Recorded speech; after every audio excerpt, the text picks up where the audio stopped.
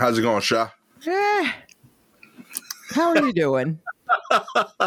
Yeah, I swear, I really, really hope one day we have a big enough production so that we have a team of people capturing the moment right before we start. You do like these little things every now and then. They like really crack me the fuck up. Wait, what did I just do? This is like a little like, like you do these like small reactions of like, all right. I mean, I guess this is happening in my life right now. I thought I was taking deep breaths. Lights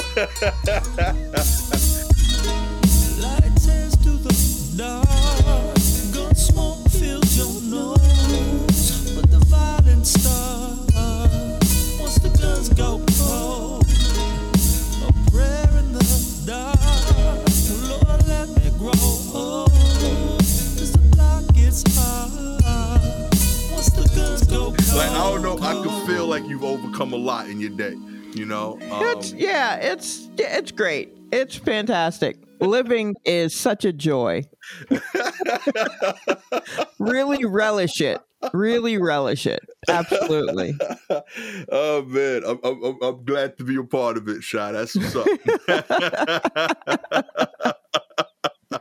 Oh man, you been into anything interesting this week, Sha? Oh, what was this week? I've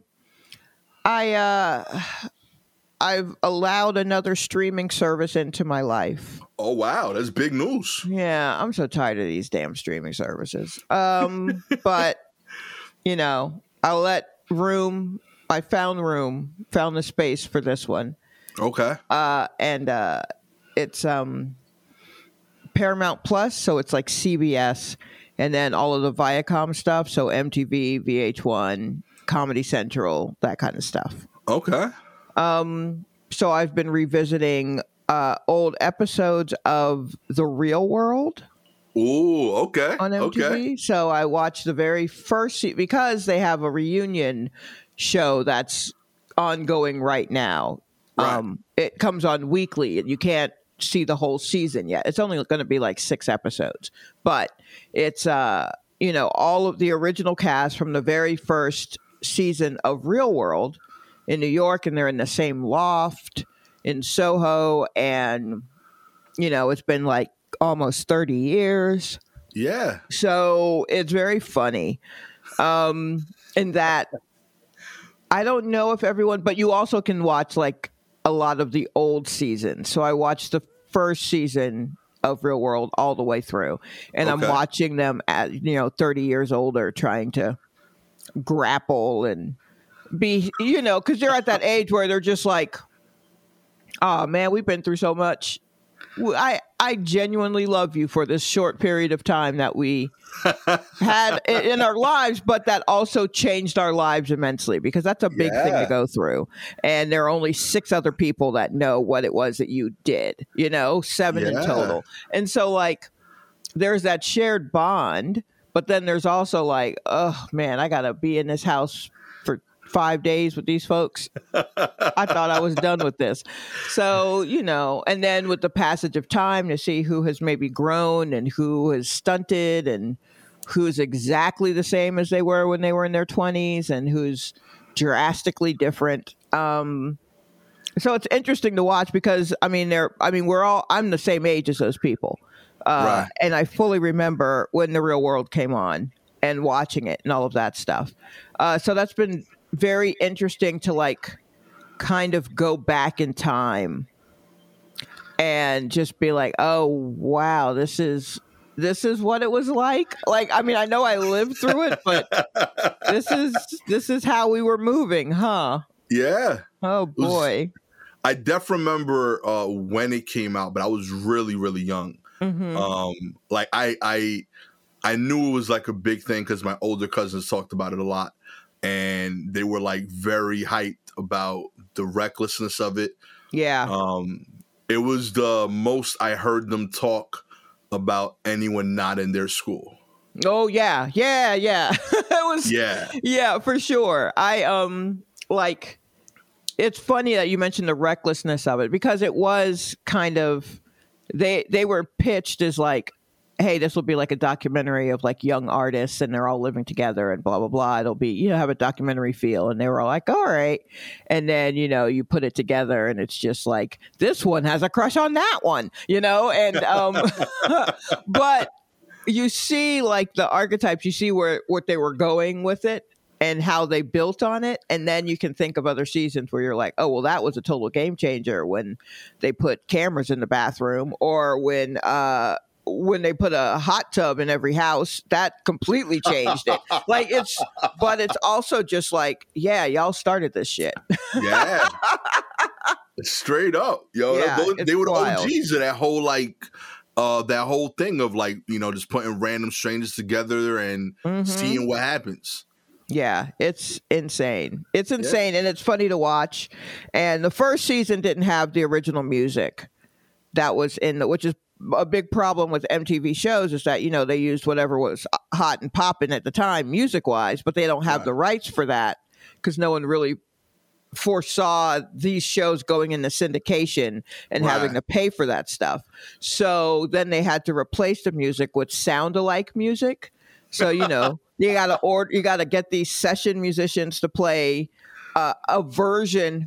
How can you capture the feel of Groove is in the Heart without actually playing Groove is in the Heart or whatever? So a large part of me watching the old season was just me going, oh, that's supposed to be I'm Too Sexy, or oh, that's supposed to be, you know what I mean?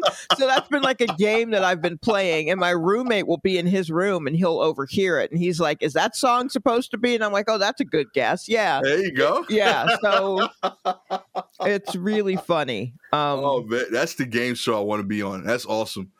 I like that. Should I trademark that? That's a game idea right there. What, That's just guessing music? Yeah, guessing music that's like the music. Yeah, like it. That's true. That is definitely a very particular skill. And I mean, I have it because of that time frame and me being super into music at that time. I'm like, oh, that's totally this song, that's that song, blah, blah, blah. But, at a certain point in time, I just tap out and I'm like, I don't know, it's all the baby.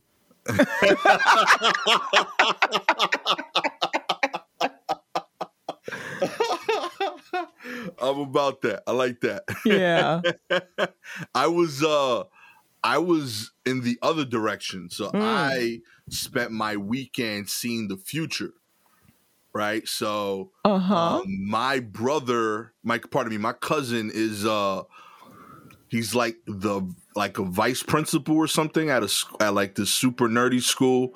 And this Saturday was the first time that they were able to host SATs. So he asked me to be a proctor. Whoa. Yo, that was crazy. And mind you, like, I dressed like I had to wear like a button-up shirt. Like, he was like, yo, like, you can't like look like you. Like the way you dressed, nah. He's like I forgot like how you wrote it. He was like, so like show up as if it was like your third like uncle's funeral. Like you kind of care, but only because your family that you care about cares. So you don't like disrespect them. So he's like, wear that kind of shirt and you'll be fine. And then I show up and my job, straight up, they give you like a paper with a script to read. And it's like verbatim, like it's so crazy how like exact they got it down. Like it was like, say these lines, take a deep breath, say these lines, walk down the aisle. Like it's like that. Like they got it. Really? Yeah. So it's like stage direction along with the script. Straight up, like to the T, like they got it so down pat. It was like, during this exam, you will be asked to answer these questions. You'll have 4 lines to answer them. Pause. 4 lines to answer them. You don't need to use all 4 lines. Please put away your calculator if you're not assigned to use it during this section. Look to the right. Like it was craziness like that. Like they like want you to like strike fear.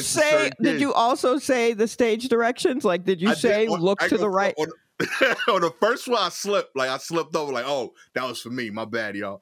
Like but it was wildly exact. But yeah, it was trippy because like I remember as a kid, like when I was taking them, like the level of like importance that I put on that test and like how stressed I was going in and how little it has affected my life since, you know? And it was just like such a weird thing of like, y'all are here like really trying to change your life. And I wish I could tell you how little of a fuck this matters. Right. And I can't convey that because I know they care. And it will matter for like 1% of them. But for the majority of them, it's not going to be like the make or break thing you think it is. And the only thing that I can like exude, like I felt like I can't tell you that because then I'm not doing my job properly as a proctor. So I tried to like exude like the energy of like, yo, I'm going to be at a bar right after this. Why would you? Know, I wanted them to know that like energy in the room. Yeah, like I wanted them to be like, hey, listen, this is not that real, you know. So, like, they'd ask me questions. I was under the impression that schools were not really taking SATs right now. What with the whole plim-plamery and all. Yeah, and that's why they reaching out to people like me, like they desperate, because essentially you have all these kids applying to colleges, but they can't because of the health risks take the SATs as often as they'd want to. So in order to do so, they are splitting up the groups into like more spaced out spaces. So like the classroom that would normally hold 34, I think my group had 10. You know, so, you know, you have kids that are like, yo, I'm trying to apply to a school and I can't take the SAT because there's only a third of the seats. Gotcha. So they need more proctors so they can use more rooms. Exactly. So, okay. You know, that's how I volunteered. You know, all in all, sincerely just trying to do like, you know, good things and, you know, help out these kids get to school. But, like when you're in there, you realize like, yo, they are really stressed and it's not that serious. Do the best you can by all means, but yeah, but at the time it is that serious. It's extremely serious, and it truly, I mean, it's not that it's not that serious. It's that it is serious, but what you will learn from whatever happens from that point will help you deal with the seriousness. So it's not that it's not serious, it's that you will learn how to deal with serious shit, especially if it doesn't go the way you want it to go. That's the biggest lesson, probably. But I mean, but at the time, that shit is crucial. Yeah. I felt that, like I felt like tension in the room. Like a kid would ask me a question and like they were like super nervous. They're like, yo, I want to opt, like they'd want to opt out of like the essay portion because they nailed that before. So they only want this part of the test. Oh, wow. And like, look at this. So it was like strategic. So they're like, hey, how do I do that? I don't want to mess up and click this. And like, I ain't know the fucking answers. I'm like, I don't know. Like, I'll get back to you on that. So, you know, I'm like, yo, just focus on the part that I know, and I'll get you an answer later. Like, I wasn't like, you know, not gonna get him the answer, but like I could feel like in her heart she was stressed of like, yo, I didn't get this answered. I can't focus on the test. Right. I can't leave this hanging Chad. Yeah. I need someone to tell me what to do with this, or else my brain will be only on that, and I can't concentrate on the other thing. Yeah, man, taking tests is Yo, she wild. Kept looking back at me the whole time we was setting up. Like the test ain't even start, and she was like nervous. So I was like, all right, I'm just because it's you, like I'm gonna go look. But like, you off to a bad start in life. You gotta change that. Like this is gonna be a lot of things she's not. She's know. You think so, but please believe that's going to be the person who double and triple checks things. Be that in the office or be that in the fast food spot. Listen, I want her doing heart surgery, but I'm okay if you put like tomatoes on my burger. It's all good. Like, you know, like it's not that serious. Two drastically different situations, but please believe your burger will be as correct as your heart if she continues to double and triple check the way that she does. Were they all like high school kids? Were there any? Do they even do this? I don't know if you experienced this if they did this in New York or not. But when I was in 7th grade, they gave us these little aptitude tests. And after those tests, they were like, oh, well, you could take the SAT. What? Through like I don't know what Duke University had to do with it or what, but it was just kind of like if you tested well in some ways, they were like, well, why don't you can take an SAT just to kind of see how you feel about it or do it or whatever. So there were times that there were seventh graders in the room with high schoolers taking the SAT. Now, it didn't mean you couldn't use those scores. Right. But it was a good barometer as to where you were, I guess, if you wanted to just really shoot forward or whatever. So in seventh grade, I took the SAT with a couple of my classmates as well. And like, I think the parents of one kid dropped us off at Georgia Tech, which in downtown, which is where we took it. And then my dad picked us up and took us to the varsity afterwards. But at that time, Atlanta wasn't as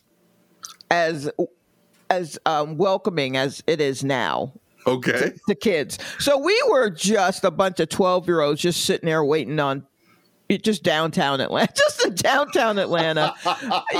just waiting on a parent to come walk us over to the varsity and then taking SATs. And you could see the high schoolers who needed this looking at these kids coming in just like and taking this test and being like, what the fuck? Yeah, I really hope they didn't group it like the way they do like public school grades, where like you knew like 3-1 was the smart third graders and like 3-6 was the kids with bad grades. Like, what if you were like a junior in high school? You need this test, but they put all the kids with like a 65 average in the same high performance seventh graders. Like, that'd be grimy. Yeah. I don't think they did that. I think they were just like, whenever you register to do this, pick a time that you want to do this, and we'll just throw you in with the other kids who are doing it. I dare say that I probably did better in seventh grade than I did in 11th grade on the SAT. I know that. Were you more focused back then? In between the time that I was 12 and the time that I was 16, they opened up nightclubs to me. So it's like, I get it, but also I want to dance or whatever. There we go.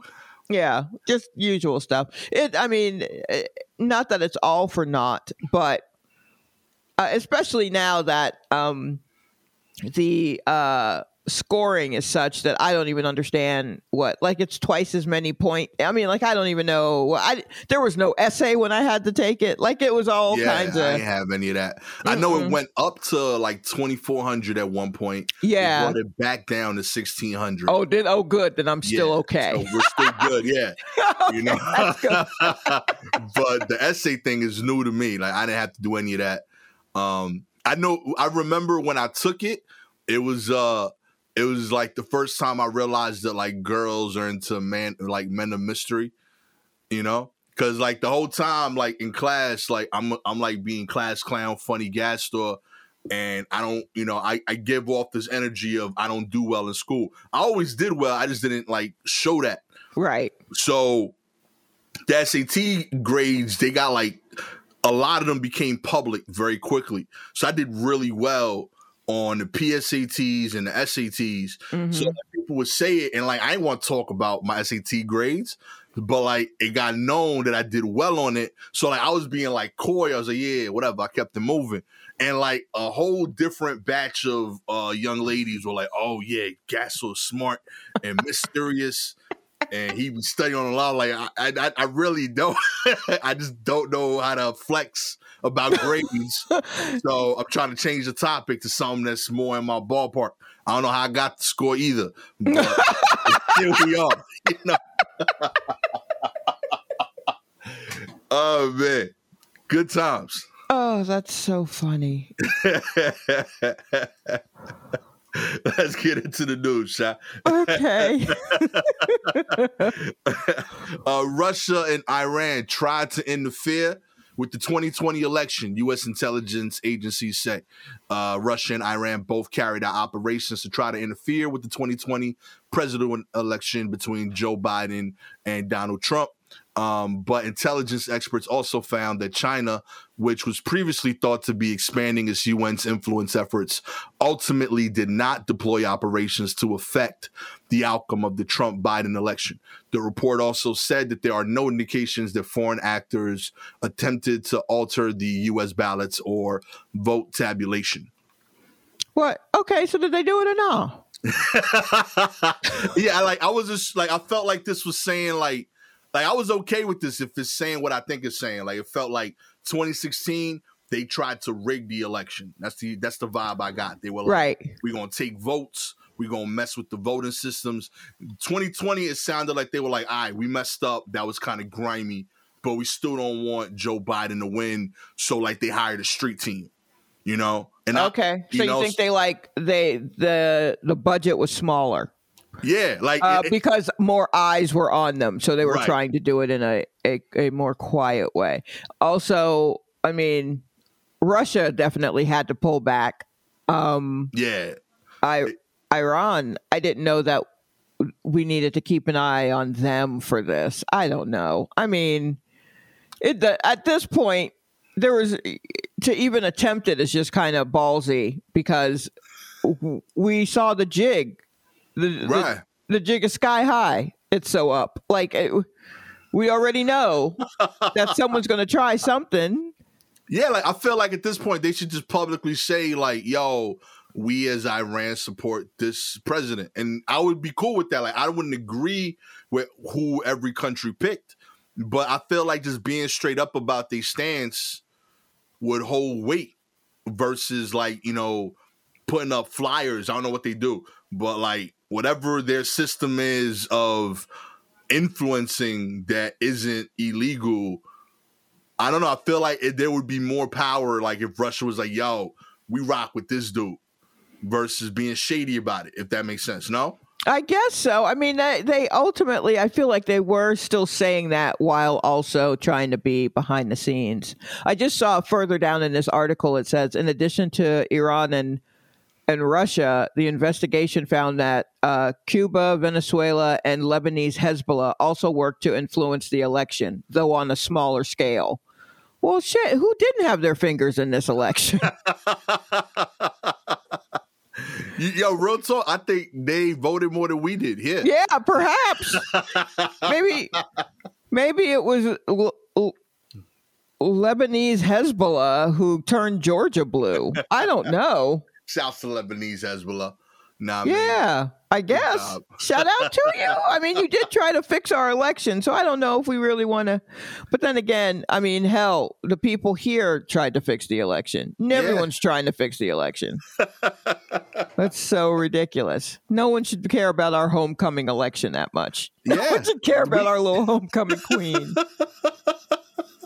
You know, why isn't it like automatic, like to register to vote? Like, I feel like if you like 18, like I know they could like automate so much. Like, I know you could find me for my taxes.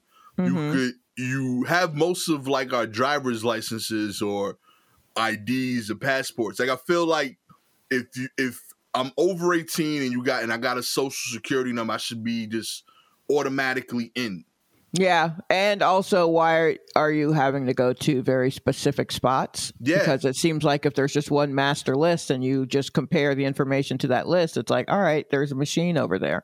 All kinds of things. I mean, we ultimately know why. It's the racism aspect.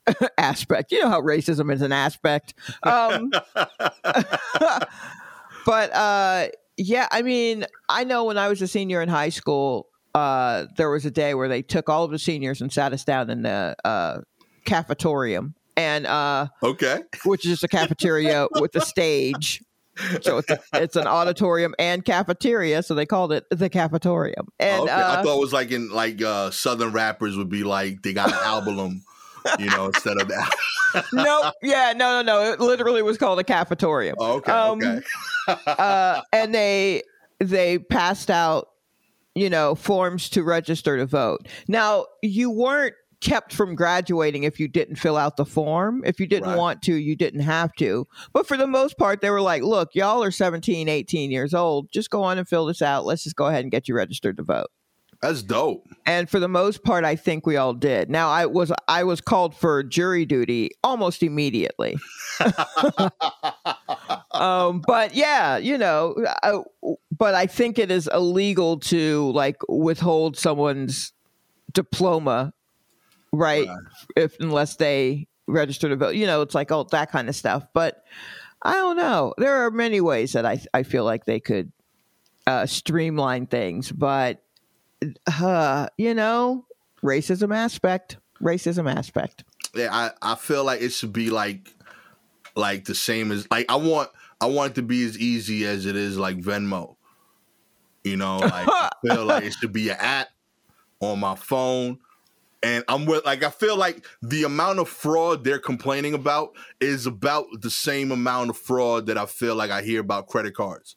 Like 1 out of every 2,000 to 3,000 people that I know be like, hey, I had somebody like make a charge on my debit card this year, And yeah, that's get it true. Fixed, But I mean, people were going in there and taking money out of people's Venmos and Cash Apps too. So I don't want no one to be able to. I mean, it's getting easier to just crack the code on a lot of stuff. Fair. So I worry about that, like someone just going in and hitting the switch. Easier because it's all in the cloud somewhere. All it takes is someone to accidentally trip over the plug of the Amazon cloud server, and we are fucked.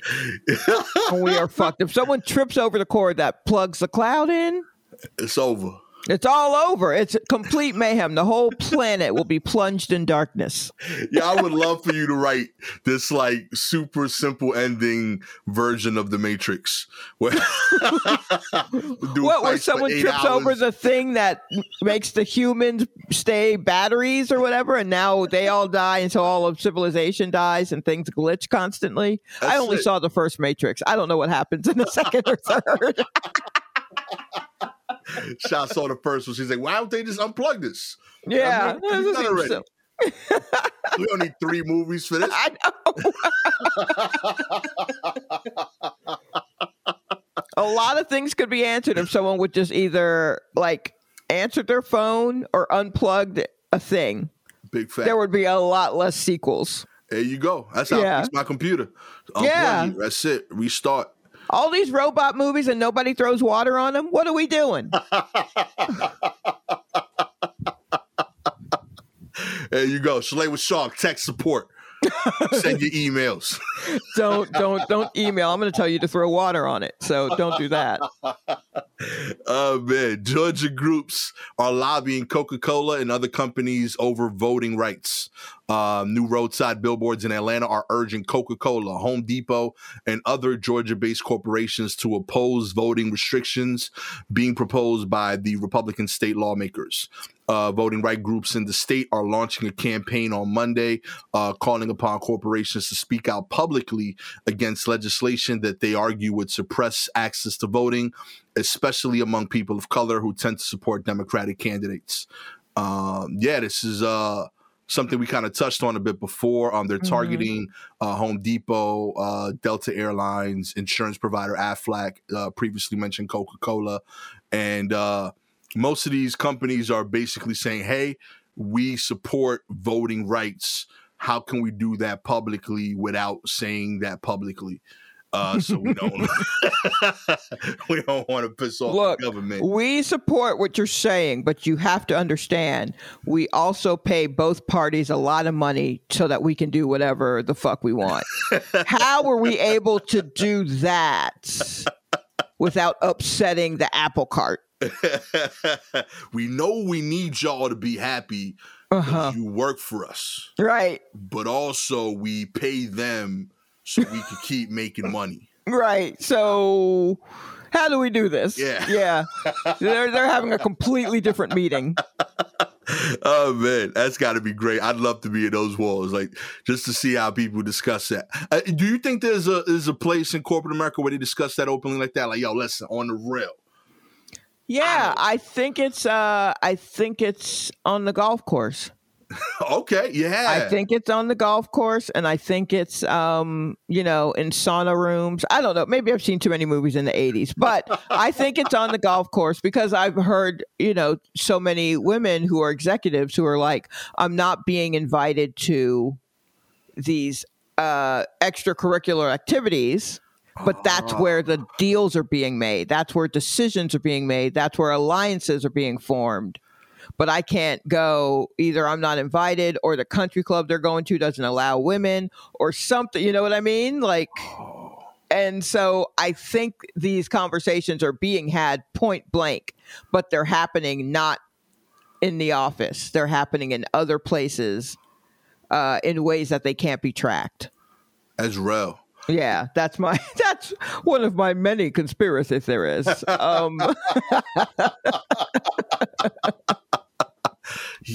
that makes sense. I think you cracked the code there, Sha. Yeah, sadly. Oh man, I'm teaching my son how to golf ASAP. Absolutely. Like, teach your daughter. Yeah, word. My daughter. Teach her too, because she's going to be the one that they're going to go, we didn't even think you knew how to golf. And then she'll know exactly how to beam all of them upside the head with a ball. Straight up. And still get a hole in one. I don't know what those words mean, but yeah, sure. In there. You know what I mean? Putter. Use a putter for whatever you use a putter for, but use that shit.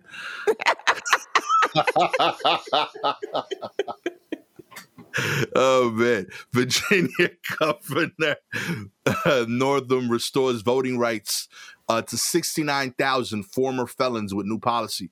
That's right. The Virginia Democratic Governor Ralph Northam announced Tuesday that he's taking executive action to restore voting rights and other civil rights to former felons as soon as they complete their prison terms, a move that will immediately apply to more than 69,000 formerly incarcerated Virginians. Northam's actions is the latest push to expand the franchise to ex-convicts in the state, and comes just months before Virginia's gubernatorial and state legislative elections. I love this. I've always been pro rights of our citizens, and while I do get the measures that are taken, when someone is in jail, I think if they've paid their price to society, that should come back with those rights being reattained. In particular, where like so many of people that are jailed, currently being jailed for things that are no longer illegal. In places like Virginia in particular, you have like a lot of black and brown people being jailed for like marijuana charges and stuff like that. It's kind of dumb. So I support homie bringing out these books. Anytime I read an article that has anything to do with Governor Northam, I always just scroll to the bottom to see if they mention that whole blackface thing.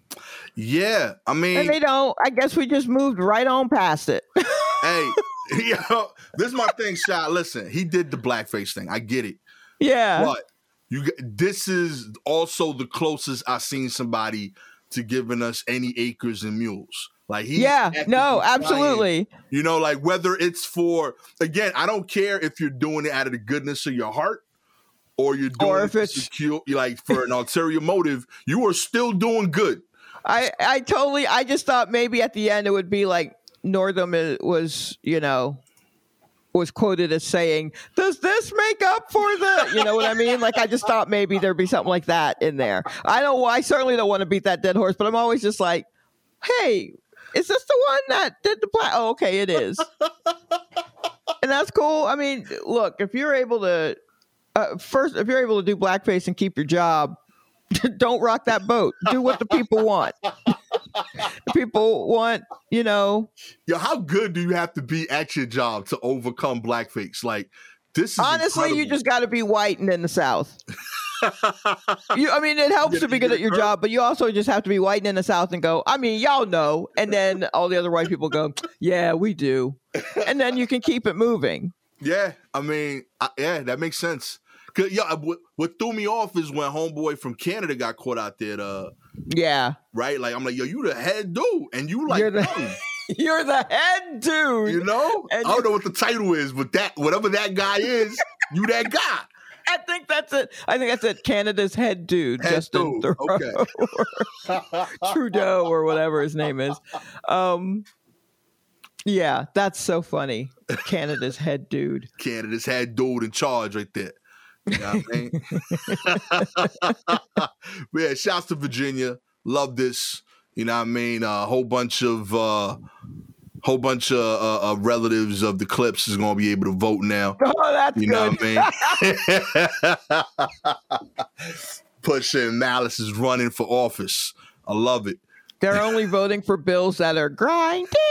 That's all they're voting for.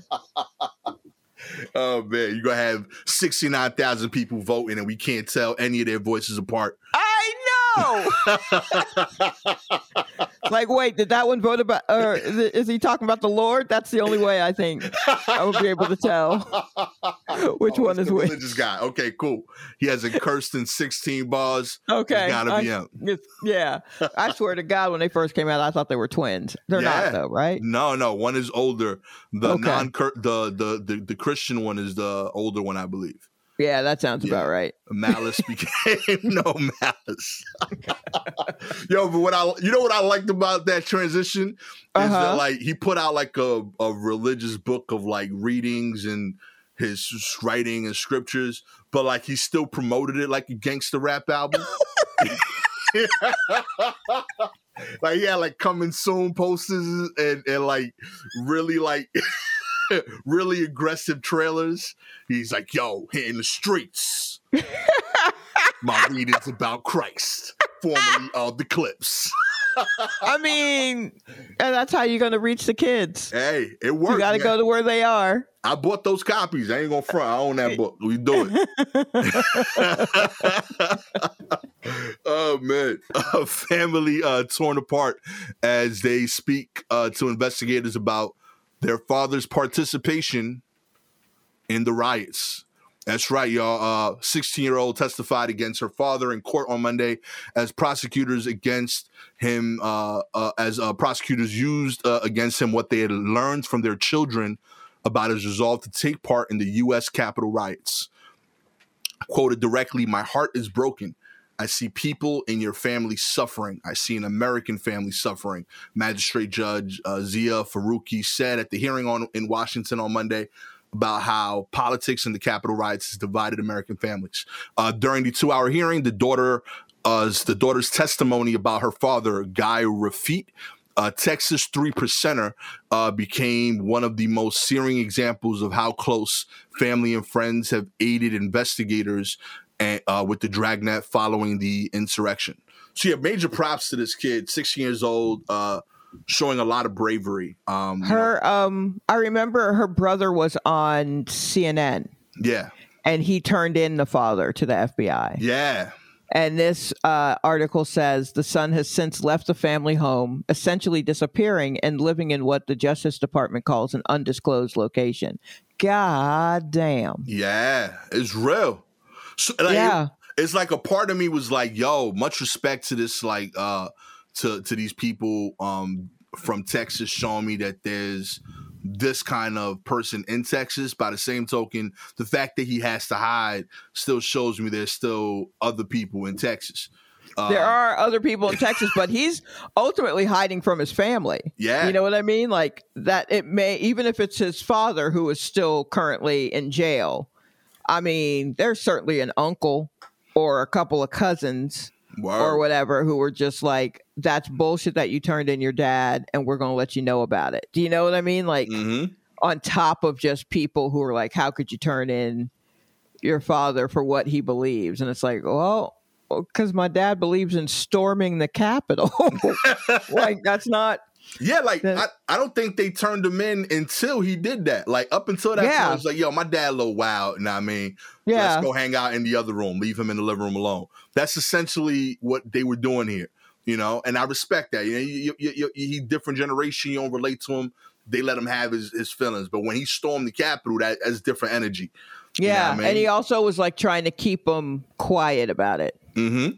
Like, yeah, that was me, but y'all ain't seen nothing, right? And it's like, no, we saw you. You're on TV for 3 hours. Like, what are you talking about? Oh my gosh. That's got to be very hard. Yeah. You know what I mean? Especially with your parent, depending on your relationship with your parent. Like, that's got to be a little tough to just see your parent doing something wrong and go, yeah, I'm going to have to tell on you. Big time. I'm impressed. Like, this is a lot of character being shown here by these kids. Ironically, I'm wondering if they learned that from their dad. Like, yeah, my dad told me stand up for what I believe in. And Probably. and it worked against that dude. Probably. Yeah. You also, admittedly, I gotta say, I have no problem with being ignorant and learning new things all the time. This article definitely made me Google how Texas 3%ers are not the same as Wu-Tang's 5%ers. Yeah, no. They're 2% short. Yeah. Yes. Like, they share It's a different thing. If you rap about it, you are talking about the wrong thing. So lesson learned. You know, it was a fun Wikipedia, rabbit hole. Did you have up 2 separate Wikipedias, like 3%ers versus 5%ers? Like, was that your new verses? 3%ers and 5%ers? That's the verses I'm trying to see. I like that. Yeah, that's going to be, the music on the 5%er side is going to be better. We all slaughter. I love it. I feel like, unless there's like a 3%er version of Poor Righteous Teachers, which I don't think there is. I don't think there is. Oh, man. Wow. I can't believe I just pulled Poor Righteous Teachers out of my... I can't wait to see people emailing us about that one. They're like, what does this mean?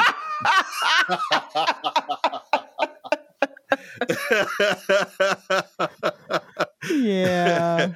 The Vatican says it will not bless same-sex unions, calling them a sin.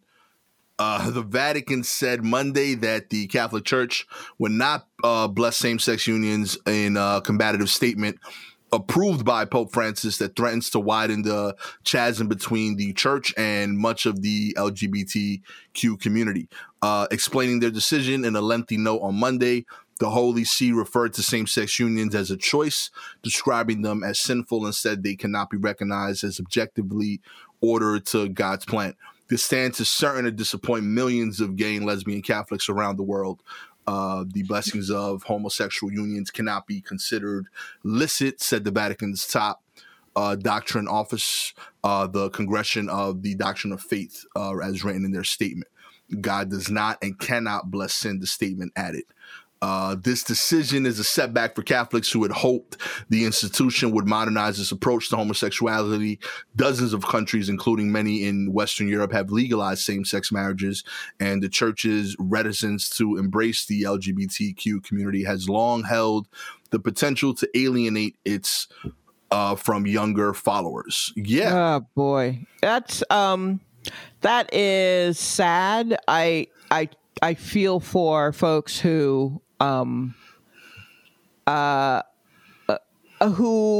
really I don't want to say cling to their faith, because that makes it sound like they're hanging off the side of a boat while it's sinking. Right. And that's not what you're doing. It is your faith and you truly believe, and to have the top poobah of your faith go, yeah, God doesn't really like this much. And it's like, really? Does God like this big ass house you're living in? Word. Like, I don't know what's going on. But anywho, I'm not Catholic. I can't speak on it. I'm not really anything. I'm agnostic, so at best all I can do is shrug. But but it does make me sad. I mean, like, I saw a lot of the response on Twitter was like, well, no one wants you anyway, Catholic Church. You got your own problems, which is very true. Mm-hmm. But there are people who believe and love the faith, and this would have been nice. This would have been nice. Yeah. Even if it wasn't like God is cool with it. If it's like, I don't know, God is ambivalent at best. If that was their statement, that would have been nicer. Yeah, like he ain't even need to take like that aggressive of a move. Exactly. Like, you could just be like, I don't know, potato type thing. And people would have been like, oh, he's on our side. And he would have got mad love for it. And it seemed like he was going in that kind of direction up until this point, which is what I think really hurts, because it was like a hope building that the direction of the church on this topic was shifting. But I guess there are several people playing. That's the only thing I could think of. I think like the other like Cardinals, like they got the Pope in the room. They're like, yo, my G, you getting a little wild right now. Oh, right. They had to rein him in. Yeah, like I think he wants to go in that direction. And perhaps. I mean, what else did he? Back. What else did he do recently? Didn't he say it was okay to like look directly at women in the eye or some shit? Like something that was like, it was like, okay, well, welcome to the rest of us, but we get it. Okay. Yeah.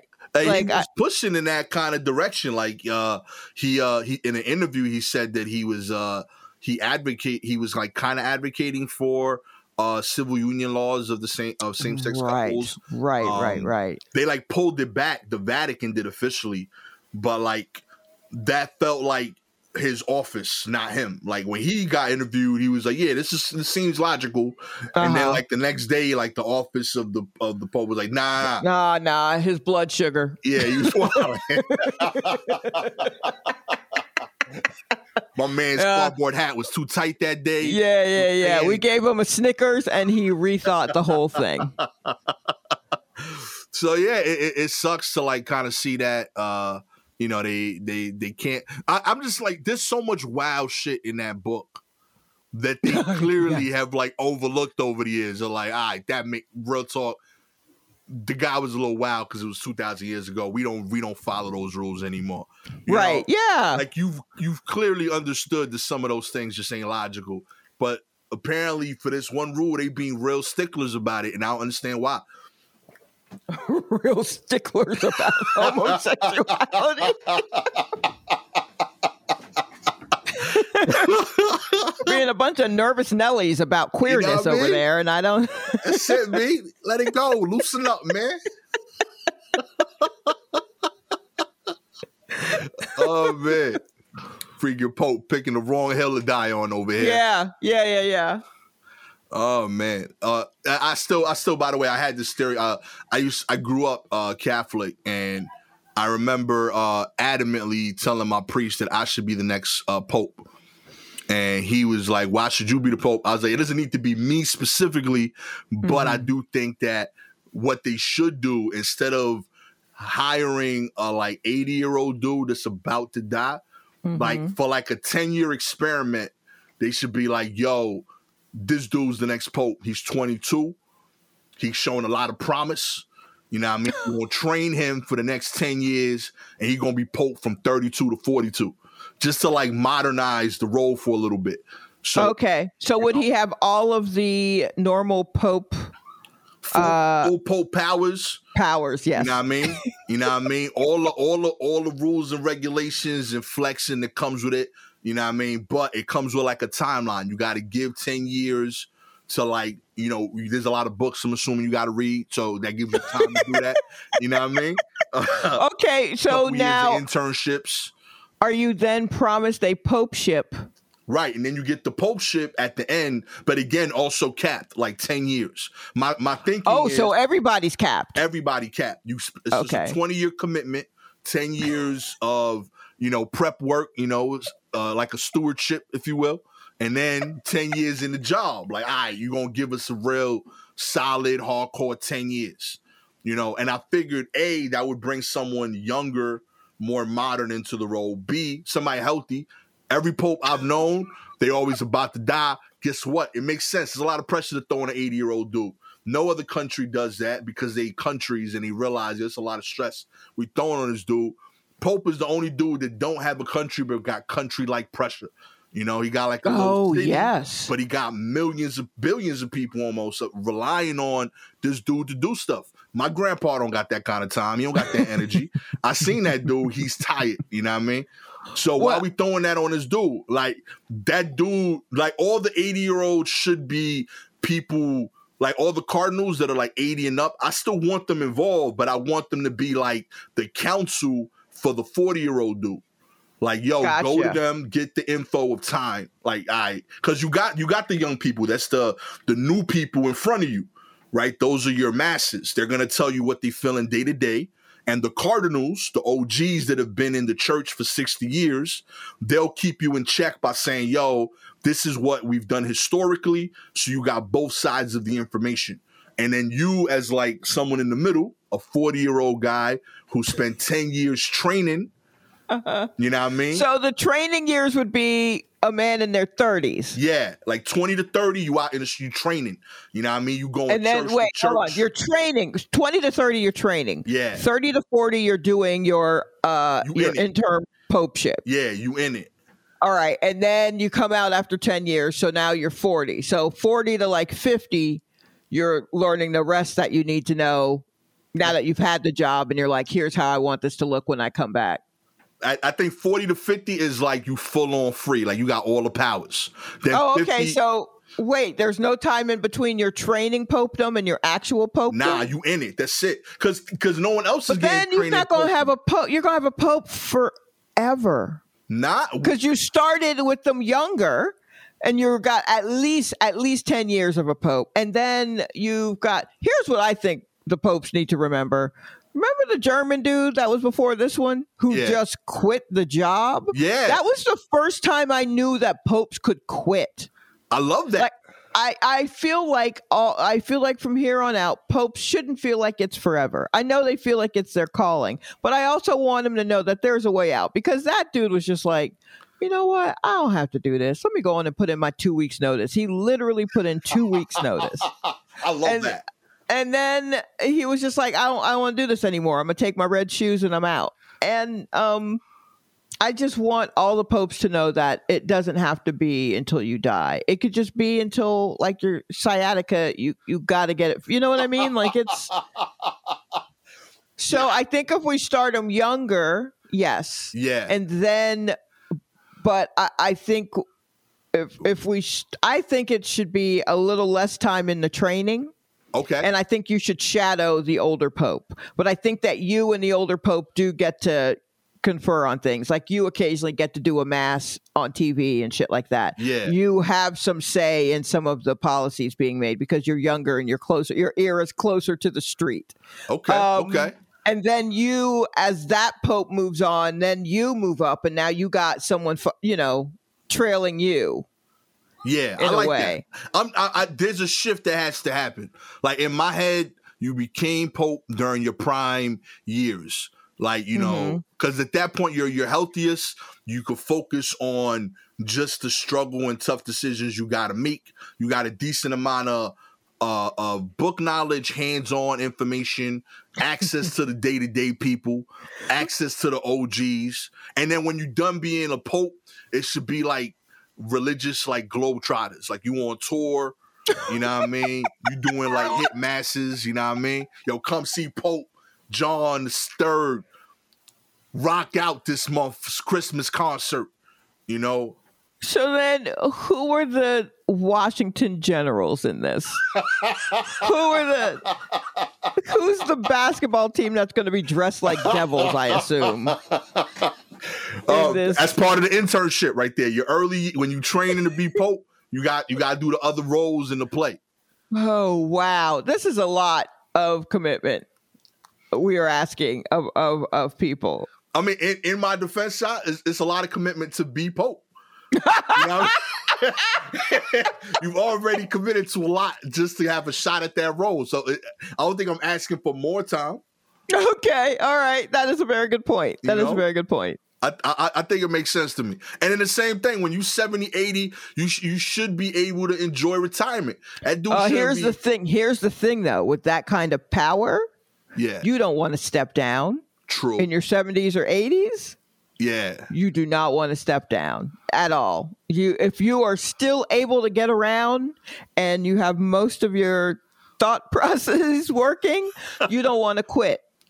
So that's going to be the tough thing, because it's not just like, all right, cool, you did your time as Pope, thank you. So now you're asking the most powerful person in an extremely powerful religion right, to step down. And who are you? I'm the Pope. How are you going to tell me to step down? I've been up here. I feel like that's a conversation that will be had every 4 to 5 years as the next old guy has coming in. Yeah. Yeah. If they don't die out, then they don't. I mean, they either need to be lazy with the job in general so that they'll feel fine quitting. Right. Like I think it's probably what happened with the German dude.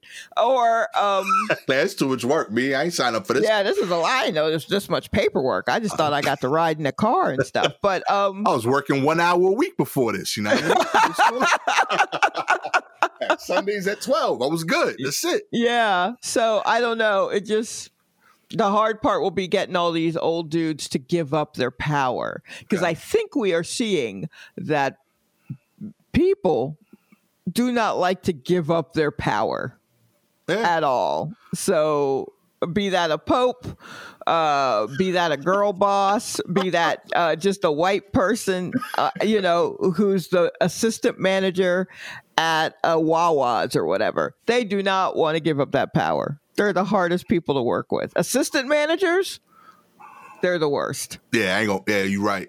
That's why I hated like when I made deliveries at Target when I was at PepsiCo. Like I was selling potato chips. I'd show up to Target and like everybody was a boss in some way. Like Target makes that's the supervisor for those 2 aisles. Like you the supervisor of 2 aisles? Yeah. He's I'm in charge of me and this other person. Like you don't even see that dude. Those are just 2 different ships. You ain't in charge. They tell him the same thing. I'm with you. Okay, you sold me on this shot. I like the system. There's a way I do like the influx of, I like getting the fresh blood in. I like airing out the castle or whatever the fuck it is that they live in. You know what I mean? Yeah. Let's open those windows. Let's let a bird in. Let's do something. I'm telling you. But just know that it's going to be hard to get them old motherfuckers out of there. Because, I mean, I feel like it's hard now. All they got to do is look at Obama. Obama's a cool dude, but you gotta say he looks happier today than he did while he was in office. Well, yeah, sure, he looks happier today. But you also look at Biden, who worked so hard to get this power. True, yeah. He's been chasing the presidency for a long time. Yeah. So if you're that close to it, and then you still gotta wait. Yeah, you're right. Yeah, people get to while in a little bit. Every time I see Obama, I'm like, man, his jump shot looks better than ever. Oh yeah, he's chill. He's definitely more liquid in his joints, or if you could even say that. Nah, that's fair. Okay, I got to rethink this, but I will. Oh yeah, I just bring it back. Just bring it back to us. Bring it back to us. I'm gonna workshop it. You know what I mean?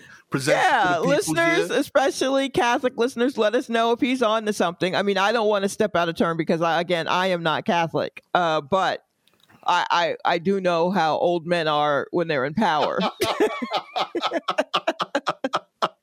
And I feel like you got to keep that in mind. Speaking of old Christians, Sister John cleared to travel. My transition game was flawless, shot. Wow, fantastic. Sister John cleared to travel to Loyola Chicago's first round NCAA tournament game. That's right. When Loyola Chicago opens the 2021 NCAA men's tournament on Friday, she will be in the stands supporting her team. Loyola is a 101-year-old team chaplain and a sports icon. She's been working with the school since 1994 as a chaplain for the school's basketball team, and she kind of got popular a few years back, I believe in 2018. When they first made the tournament, she kind of got a lot of reviews, and they started selling T-shirts and bobbleheads of her on the school merchandise. So yeah, major shout outs to this 101-year-old lady still showing up to games. I can't get tickets, but I know one day when I'm 101, I'm hoping the school will put me on a shirt and let me into the game. So, but she's still at work? Yeah, she's the team chaplain. So, she should be getting OT for showing up to these games. I mean, she's 101 years old. Yeah. And she's still coming in. Has no one told her about television? There's no or gotten her an iPad or something? I don't care where she is saying, when you're 101 years old, your eyes don't work that well. Like wherever but I she's mean, saying. that's in person or that's staring at an iPad. Either way, you're not going to see. You're just going to recognize your colors as they run up and down the field. You don't know. You don't know these players apart. Oh, She's man. probably using the same prayer for everything. If any team member comes to her and is like, "Hey, can you pray for me? My knee hurts." She's probably like, "Yeah. Good bread, good meat, good Lord, let's eat." You know what I mean? Like amen. Like she's probably not even. Oh man. Well, good luck to them. Good luck to her. I hope she makes it through this. At that age, everything is a challenge at that point, right? Like you gotta just assume, like you gotta just like, my thoughts and prayers are with you, even if you're alive, just because you don't assume they will make it at the end of the tournament. Absolutely.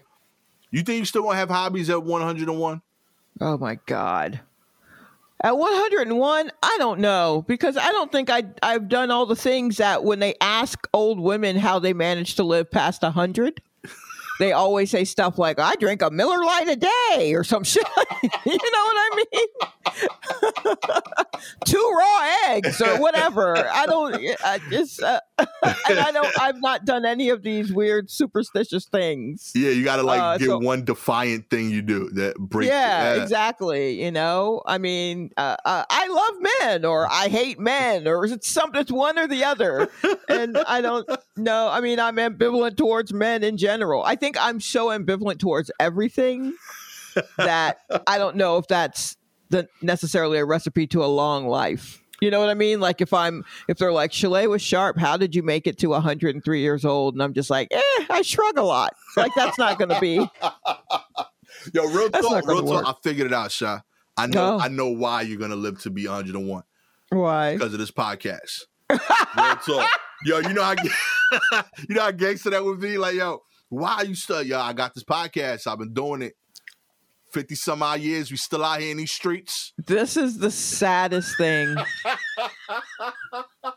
I've ever heard.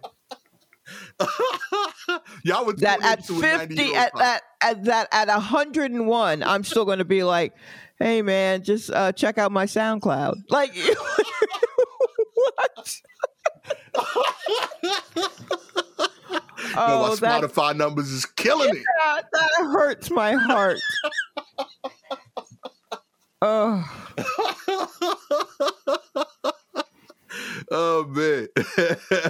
Please like and subscribe and be part of the journey. We getting there, baby. This journey can end any day now, but I'm here. Even in loss, Julius Randle's Knicks show they're no flash in the pan. This article, you can already tell, is written by a Knicks fan. Moral victory. It's about how good I just found the title cracked me up. I've never seen like an article about a sporting game in the middle of the season. This ain't the playoffs, and the first line is "moral victories are rare in the NBA." Oh my God, how bad is this team been the last 20 years? That we are writing articles about moral victories. But that is what it's coming to for Knicks fans. It's tough out there. Even scarier are the ones actually worth celebrating, they say. And their 117-112 loss to the Brooklyn Nets on Monday night. The New York Knicks managed to grab a different sort of victory. They left a lasting impression. That's right. This is what's out there for the Knicks fans. They are now celebrating almost wins. But they're getting there. That is a little weird. That is a little. I mean, like, look, I get that. I think the point of this article is just to be like, hey, there has been a sea change in this Knicks team. Yeah. We know we've been close. We also know we've been far. We know ultimately we have not been great overall. Yeah. But this time we're doing better, and we're also okay if we're not great. And I mean, I guess that's, I don't know. It feels like the kind of quiet optimism that one would have after a whole year in a pandemic, where it's just like, we're taking our wins. Like the whole Knicks fan base is just like, we're taking our wins where we can. Yo, we are breathing deeply. Trophies. Yeah, that's what we're doing. And I mean, that's fine. I mean, it definitely must be annoying because they did just lose to the Brooklyn Nets. Shout out to Brooklyn. Let's go all day. Bang, bang. Look, and I mean, I've been very clear about how my favorite ball player was Steve Nash, and so I'm excited, which already is like, all right. But and but the Nets are building some sort of weird like, what's the Terminator in Terminator 2? Oh, the T2. Yeah, there's some version of that. And at some point that will eventually fall apart and melt for sure. But right now it seems to be chugging along and they seem to be doing a thing. Yeah. And and I support them in it because I support, again, Steve Nash. But it also, I can see where Knicks fans would be upset at that. Mm-hmm. Listen, I've been pro Brooklyn this whole time. I'm very happy with doing well. I do want the Knicks to do well. I like the smack talking. I like the hanging out at a bar and hearing the other side explain their argument. It's fun. Mm-hmm. But this was an 8-paragraph article about an almost victory. That's aggressive, yo. That's he found 8 Dan Fable on Twitter. I had to shout you out. Incredible work. 8 paragraphs of how positive it was that they almost won, despite the fact that they were missing their best player, by the way. The Nets didn't even have Kevin Durant. So when the team still beats you while missing their best player, this shouldn't be this shouldn't be 8 paragraphs of details. I mean, yeah, but you know what? When you're paid by the word, inspiration strikes. This is fair. You know what I mean? Incredible work as a writer. I'm impressed. You know what I mean? I'm still scrolling. This isn't extremely long. It's diesel. My man, 1, 2, 3, 4, 5. I think I cut him short. 6, 7, 8, 9, 10, 11, 12, 13. I was wrong. 14, 15, 16. Yeah, no, this is oh my God. 18, this is 19, a long piece. 20, 21, 22. Yeah, I'm at 25 paragraphs. I didn't even count anything that was like a one-line break. Right, yeah. 25 paragraphs on the Knicks almost winning. Look, hey man, people get in their feelings about the Knicks, about basketball in general, the Knicks. Y'all gonna do fine. I mean, this almost makes me feel bad for deciding that when the Nets won that night, that would be the night that I put up my picture of me in my Steve Nash t-shirt, but I don't feel bad about that. It had been time. It was time for me to toss that up there again. It was due. You know what I mean? It was due. Sad. Yes. We hope y'all do okay. I don't like the two teams that wear those colors, but I love those colors as New York colors, so I hope they do fine. It matches. Right. It's a cool look. I like the blue and orange stuff. I just don't happen to rep the Knicks and the Mets. But, yeah, I'm rooting for y'all. You know what I mean? Y'all going to make it. Just in general. In like a... yeah, I don't think y'all going to win, but, y'all going to survive. In an existential way, you guys are going to make it. Like the song, we gonna make it, you gonna make it. When your team is winning, I promise you, not a single one of these players will be on the team again. Like, none of these guys. Okay, I'm not going into that. None of your players will be on that team whenever y'all do win. But good luck treading along. There will not. I promise you, there will be no Julius Randle jersey being sold when that team is winning championships again. Oh my God! It's just not gonna happen. I see R.J. Barrett will be somewhere. Casper, why are you being so mean to the Knicks fans? Because I dealt with this for years while they tormented me and my Nets, okay? They were like, nobody on your team matters. You damn right, but we traded those people for people to do, okay? And I hope y'all do the same. You know what I mean? But let's be honest, you ain't rooting for Julius Randle in 10 years. You know he ain't going to be there. And he's not a bad player. It's just he's not going to be the one that gets you to the ring. Okay. It's okay. He's I mean, these 25 paragraphs say otherwise, but Oh, man. Tesla removed some drivers from its self-driving test for not paying attention.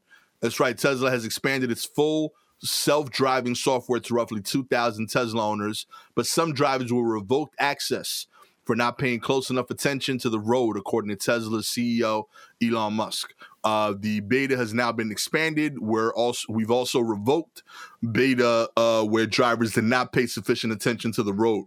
No accidents to date. It's unclear. Look here. Wait, hold on. I just got to stop you. So let me get this straight. They have software, beta software, for their cars that test out a full self-driving car. Yep. But the people in the cars need to pay attention. Yeah. It's truly as if they've never been in America before. You put self-driving in a motherfucker's car, someone who's cocky enough to buy a Tesla, and you've put self-driving in their car, and you think they're going to pay attention to. They weren't paying attention to the road before.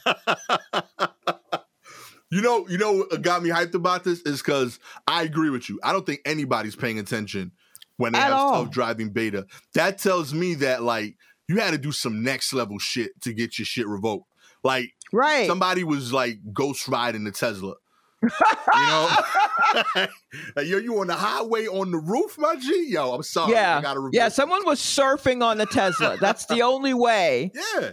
That's no accidents as of yet that we know of that we feel like discussing. But there's no... that you had to go above and beyond. This is more than mixing a drink while driving. Yeah. Like, which I've been in cars where people did that, and that was just in like an 88 Honda. So this is beyond that. Oh, man. Yeah, you weren't reading a book on the driver's, like, you were not in the seat. That's the only way. Yeah. I'm putting on makeup doesn't even matter. You know what I mean? There are so many ways people are driving and not paying attention. This is above. I do want them to release those videos just because those people should be heralded for their work, pushing the boundaries of what Teslas could do. You know? I mean, I get you want to take the software from them, but really, they're the innovators. Mm-hmm. Continue to give them the software to see what else this car can do or to see what can be done to this car. Y'all want the safest people out there trying it out. You need the fucking renegade. Exactly. Those are the ones that are going to test the limits of your fucking software. There was a job I had where we had a programmer who was building like new software all the time for the things that we thought we would need. Right. And we tell him what we would need and he'd build a new program for it. And then he's like, okay, today I want y'all to break it. Do you know what I mean? Like, go in there, do some shit wrong and continue and break it so I can see what I need to fix. Hell yeah. Yeah, Tesla, y'all need to let these people go on and fucking ride these. But, you know, let them drive on the sand. Let them fuck up the paint. Let them do whatever. Because ultimately, it's their Tesla. I mean, they're going to have to pay for that anyway if they care about it. You didn't give them loan of cars. These are their cars. You just put the software on there. Facts. Put that software back. And this is beta, so it's fully on them. They know what they're downloading. Right. Listen, yeah. I figured everything they did reckless is everything I want to see in a commercial when they finally sell this. So I definitely want to see it. I'm about that. I want to see these dudes out there like, yo, listen, I drove on the Jackie Robinson backwards while sitting in the trunk. You know what I mean? I want to see some Dukes of Hazzard shit. I want to see you and another person racing, and y'all are both like reading magazines. Y'all ain't even paying attention. I want to see y'all jumping over a fucking like you know what I mean? I want to see like hardcore Dukes of Hazzard where the camera stops and someone goes, I don't think these boys are going to get out of this. Do you? Like, that's what I want to see. I want to see Knight Rider shit. You know, if somebody finally crashes this, they're going to tag this like public podcast and be like, innovative driver finally gets into an accident, persuaded to attempt to because the delay was sharp on the war report. It sounded like a good idea. You know? I mean, did y'all want to test it or not? Google and Microsoft are in a public feud. Google and Microsoft are openly sparring on Friday as the latter prepared to testify at a congressional hearing focusing on big tech's impact on local law. Microsoft targeted Google's dominance in advertising as it described in congressional testimony how the tech industry has contributed to the erosion of local journalism. The problems that beset journalism today are caused in part by the fundamental lack of competition in the search and ad tech markets that are controlled by Google, said Microsoft President Brad Smith in his written testimony. Shots fired. Yo, I loved it. Okay. My man dropping bars. I just thought this was so funny because Hobart was like, you know what I mean? We wouldn't have had these problems if some of y'all hit up Bing, all right? You know what I mean? We were just talking about Jeeves last week. We ahead of the curve, Sha. You know what I mean? We sure knew are. these problems was coming. You know what I mean? First, y'all talk about taking away cookies. Now, look, Microsoft is mad. Pissed off at y'all, B. Cut the nonsense out. You know what I mean? That's what I wanted to say. Cut the nonsense. Oh man, I enjoy this so much. These two bullies fighting over billions. I absolutely love Microsoft being like, the problem with your news is that you can only get it from one place because of Google. Like when I buy a PC, I'm not forced to use Microsoft. Okay, bruh. And my other choice is what? Apple? Apple with the $5,000 machine? Apple? You know okay. I mean? I've been figuring out how to get Mozilla on my computer for the last like 25 years, all right? Man, finally, LeBron James becomes part owner of the Boston Red Sox. LeBron James is now part owner of one of the most storied franchises in pro sports. He has obtained shares of Fenway Sports Group, which is the parent company of the Boston Red Sox, along with several other prominent sport teams and companies. While there's no word of how many shares LeBron owns or how much money he put down, it is clear that he is a minority owner, along with his longtime business associate Maverick Carter. That has got to be the friendship that has paid off the most in life. My goodness. Don't unleash Maverick Carter on me, but I do think that he talks a lot. Just judging from the episodes of The Shop that I have watched, he talks a lot. My roommate says it's because LeBron is not able to say these things. And that is why Maverick Carter has to ask these wild questions or have these just talk too much because LeBron is trying to be perfect and all that shit. That's fair. That's worth the money. Yeah, I keep a guy like that around. Absolutely. That makes sense. You know what, Maverick? You were earning every dollar. I take it back. Much all right, you, Maverick. Yeah, okay, Bleak. You know, we're going to find. We are absolutely going to find. I'm looking. My Memphis. Whoever the next. We're going to find your sidemen. We're going to find your sidemen. In every story, we're going to find who the sideman is. Oh, man. I love it. I love it. And, you know, just in general, I'm always pro-black ownership. Love to see it, even if it's one of Red these Sox, racists. Hey, man, we got to start somewhere, all right? You know, you can't boo black and brown people on the field if one of the owners is black. You know, I feel like... yeah, but it also took LeBron to be one of the... You know what I mean? And I don't know. Look, Boston, I want to say I love you, but the 2 times that I've been there have been wild to me. So, I mean, you're fine, I guess. But, like, it would truly take LeBron James for them to be like, all right, I guess we can't yell at this one. Do you know? Do you know what I mean? And I say that there are people that I truly adore and love who are from Boston. But man, I'm right with you. Boston has been beautiful to me. Like I have a big part of like my performance time has been up there. A lot of my a lot of the cool stuff I've done has been in Boston. Boston is also the only place where someone asked me if I could change how I pronounce something before performance. because they thought that the locals wouldn't understand my accent. Oh, stop it. Straight up. Yeah. Like they were like, yo, can you say it this way? And I was like, nah. And they were like, well, we think that people might not understand because of how you sound. And I was like, you're aware that I'm in Boston, right? Right. Like, y'all have a little accent thing too. Have they not heard what the people say about Boston? Okay. Yeah. Right. So, I get it. It's a wild place, but 99.9% of the people I've met have been awesome. The 0.01 has blown my mind with how ignorant they were. So yeah, it's some work to do. It's like the whole cop thing, right? The little bit of people that's doing it bad, they are so bad. My goodness. Oh, it's so they're prolific with it. They are outdoing all the good work y'all do. So yeah, you know what I mean? I couldn't enjoy the amazing food because of the ignorance that I had about my accent. I was very tight about it because East New York sounds cool. You know what I mean? Oh boy. Look, I truly hope that this works out okay for everyone involved.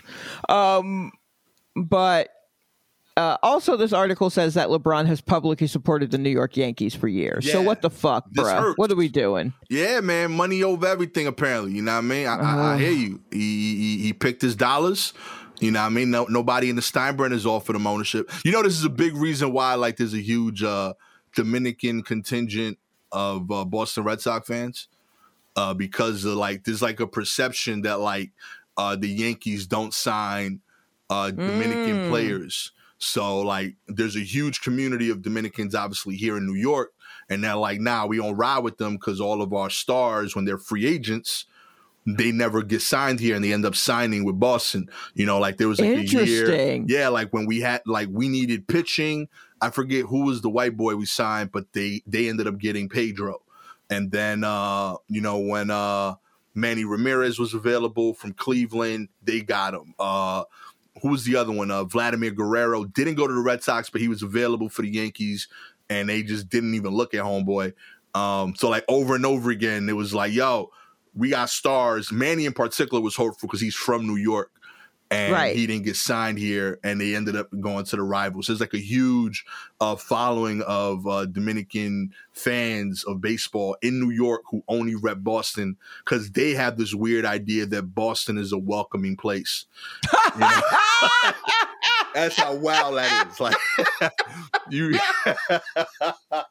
Oh, yeah. Wow! You know what? Loyalty is a son of a bitch, man. It'll have you loyal in places you should not be loyal, but you got to be loyal because the loyalty is needed. You got to support your people, especially when they're in a place where they probably would not be supported.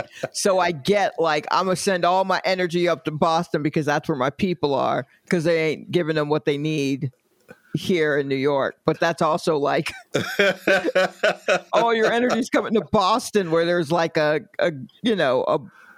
bouncer who's just like, what the hell is this? You know, get away.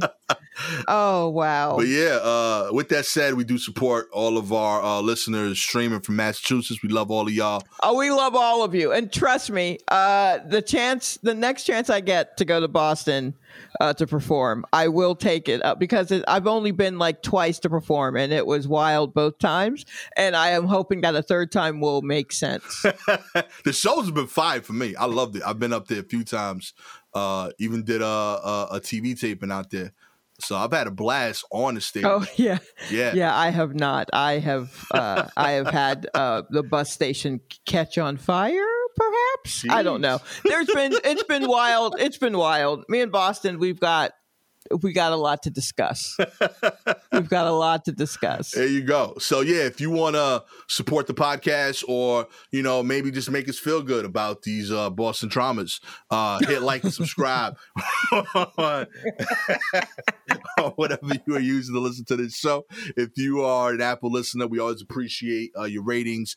5 stars are always welcome. 4 stars are fine too, but Really, like it's right there. Like you went through all the Yeah, effort. just click the 5. Click the 5. It's fine. Trust me. You know, we'll know. It's just our secret. You know. If you have any articles you want us to cover on the show, feel free to DM us directly on Twitter or Instagram at Silky Jumbo, at Gastromonte. With all that said, thank you so much for listening. We appreciate y'all. Catch y'all next week. This has been the War Report. My name is Gastromonte. Always with the homie Chalet with Sharp. Peace. Light says to the dark, gun smoke fills your nose, but the violence starts once the guns go cold. A prayer in the dark, Lord let me grow old, 'cause the block gets hard once the guns go cold, cold.